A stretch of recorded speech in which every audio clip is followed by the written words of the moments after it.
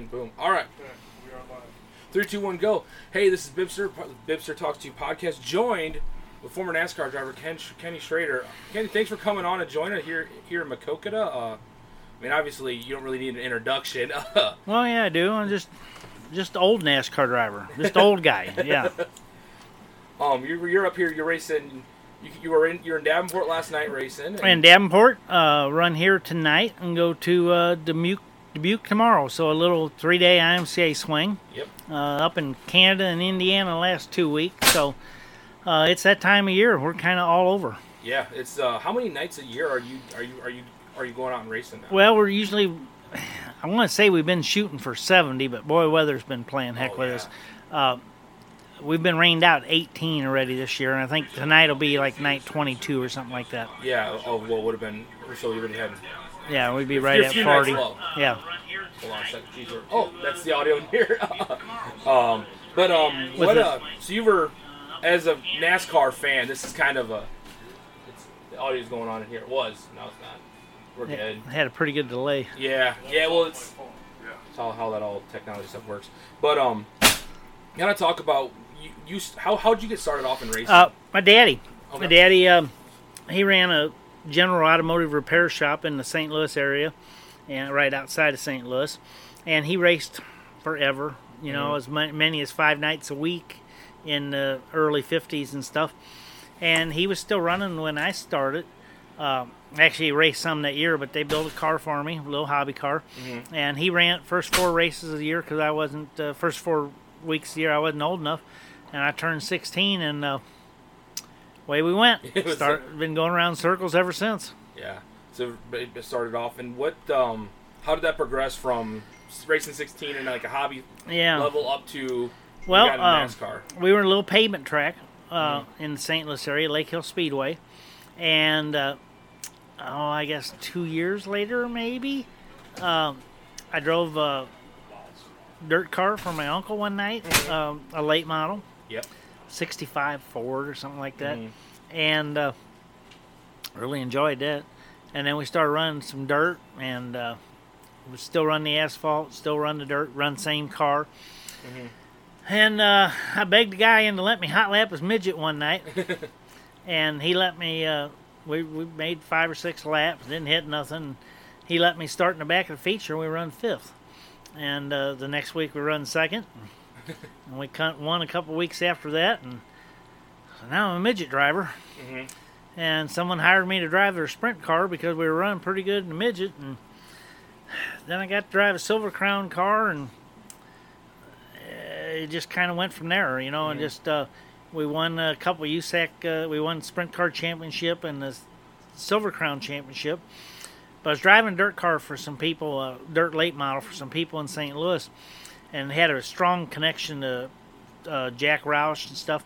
And I met some people through Jack up at Michael Cranifus and Lee Morris at Ford Motor Company. It's when they refired up their racing program, and I just got to know them pretty good. And I begged them away, and they got me in a cup car for 5 races in '84, and I got hired for '85 and milked that job for the next 29 years. In racing, in the difference, I mean, because the way your career spanned in NASCAR, you know, you really, when you were starting off, you were still racing with a lot of the guys that were there for the foundation of the sport, and when you got out of it, you were really racing with some of the same guys that are out there now. What was your biggest change you kind of saw within the drivers and within how the sport itself was from when you started in the mid-'80s to when you got out of it? Well, it just grew so much. The drivers, obviously, you know, when I started, Cale Yarborough and Buddy Baker and King were still there. Dale and Richmond, those guys, Harry Gant. And when I ended, one of the kids when I started, actually, I think it was '92, so wasn't that much after I started when Jeff Gordon started. And now, heck, a lot of the guys that were there when I left are senior guys now. Yeah. But there's so many. They got so many good kids in there now. I mean, just talent like you wouldn't believe. And they're running so hard now. I mean, we used to run hard, Mm-hmm. but we're not running like those kids are running now. Yeah. And with the segments and stuff, they've got to run hard all day long. So I really enjoy watching it now. You like? I mean, and that's kind of a. It seems like all racing fans, if you change something, if you don't change anything, they get mad. If you change something, they get mad. The segments is a polarizing subject because some fans hate it. I personally, when I was going, we used to always go to Chicagoland, and it made the 1.5 mile tracks a little more exciting because sometimes the 1.5 miles would kind of become a stretch fest, and you're going. Yeah. How do you feel about, as coming from, you when you were, there wasn't obviously segments then to now, and does it kind of give you more of a dirt track feel? Well, they can say whatever they want, and people love to find a reason to complain. Oh, yeah. The segments, you can say whatever you want about them. It's just 2 yellow flags that you know when they're coming. That's all it is. Yeah, that's a good point. And then when they reward the points for how you're running at the end of those yellows, that's what's got everybody running so hard now. I mean, they run hard the whole race. We didn't used to do that. So yes, I really enjoy it, and it rewards the guys that are up front all day long. You know, yeah, great. It's the goal is to win the race. That's what everybody wants to do, but it's pretty hard to win the race now and not be up front in the other 2 segments. Yeah, it's pretty. Once in a while it happens, but it's kind of the rarity of a guy coming from way back. But so I mean, the level of competition is there. But what's keeping the drive going for dirt? Is it? I mean, obviously it's your passion to be back in dirt. I mean, I know you do asphalt too, but staying, doing what you're doing now, traveling around. Well, I just I enjoy driving dirt a lot more. You drive down and turn the asphalt track, and if the groove's around the bottom, then everyone's at the bottom, and you try to move up a lane and work on a guy a little bit. Heck, with the dirt track, if everyone's around the bottom, you just blast around the top, or you shoot the middle, or you go in on the bottom and slide up to the top, or I think a lot more options as far as where you can run on a racetrack. And every now and then you get a little hole or two, and you can work those to your advantage too. You can keep the car from sliding, or make the car turn easier, or whatever you want. Now I love watching asphalt still. But my heart's with the dirt. Yeah, and I mean, I think it's just there's something different about and what the amount of different tracks that you walk into. What's it look? How do you set up your car? Like you've never raced Maquoketa before, correct? Yeah. And right. how do you you have a full crew with you? How do you know to set that up? Is it just kind of guessing on this is what the dirt looks like? You're going to go out to hot laps, kind of, hopefully the car just shuffle to the right. All these tracks, they can go. Obviously, the gear, you kind of guess on the size of the track and how much speed you think you'll be carrying. And you look at the bank. But all of them, you just go down straightaway, make a 180, and come back. I mean, it's no rocket science to us. They're kind of do the same thing on all of them. Yeah, it's a good point. I know I've had some races that I've met, and they're like, well, I like long, I like the half miles and the 4/10s and stuff like that. And the other guys like the short ones, but I like that point. If it's a 180 and a straightaway. So. Yeah, it's just, don't make this too complicated. That's like when we ran a lot of different type of cars. Once you're sitting in there, you only got a steering wheel and 2 pedals that really do much. I've never been given an IQ test on this job, and I've had some pretty good gigs in this industry, and they don't care how smart you are. They just want you to go around that circle fast. So of all the cars you've been in over the years, what one, if you had the opportunity to jump into behind the seat of one, I mean, is it the modified you're running now, or is it go back into a sprint or a midget car? Well, I ran a sprint car last week up at Indiana at the Little 500. We broke this year. We'd run top 10 the last 2 years. I like, a lot of things change. There's a difference between being 24 and 64. 64 now, I like my modified. I don't think I like the midget in the sprint car as much as I used to. Yeah. We're going to run Chili Bowl next year. We hadn't run it in a number of years. And I'm going to run a midget outdoors here in a couple weeks up in Massachusetts and stuff. But I enjoy the modified. Yeah. Yeah, it's a lot of fun. I mean, I think that class is really, you're really seeing a lot of growth in that class. And you're seeing a lot of, I mean, it's really becoming almost on par with what you're seeing on the late models. Yeah, well, it's just, cost-wise, it's so much more easier to run the campaign, the modified around the country, than it is the late model cost-wise. Yeah. I mean, the open late model racing has kind of gotten such a, oh boy, to such a level that's just, especially we saw them up at Farley about a month ago. They did a Lucas show up there, and I'm used to seeing IMCA late models, and those guys came out on the track, and we're pretty close to the side, and they go by the first lap, and I'm like, what am I doing standing here right now? Like, this is... Make you rethink stuff. It really did. Yeah, they're extremely fast now. Yeah. What other... So you only have a modified now that you run, or what other well, cars do you we have got we got modifieds. Obviously, we have a couple of IMCA modifieds and 2 UMP modifieds, Okay. and we can run the UMP as a USMTS also.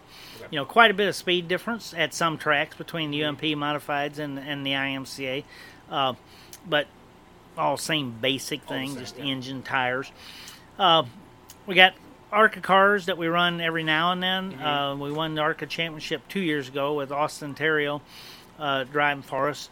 Ran a little over half the races last year. This year we're just picking and choosing, running some of the races. And that's about it anymore. We used to have some more stuff, but we've weeded it down to just that. Yeah. Now, I have some listeners that when you were throwing the terms like IMCA, UMP, and you're talking about the speed difference, what, and kind of like for a general fan, what's the difference on an IMCA modified to a UMP? Because, I mean, up here we're used to seeing IMCA, and I know we go just a few hours south and it's all UMP. Yeah. Well, obviously tire. Okay. The UMP tire has a tire that has more grip. Okay. It just gets more traction, which makes no difference because everybody that races has that same tire.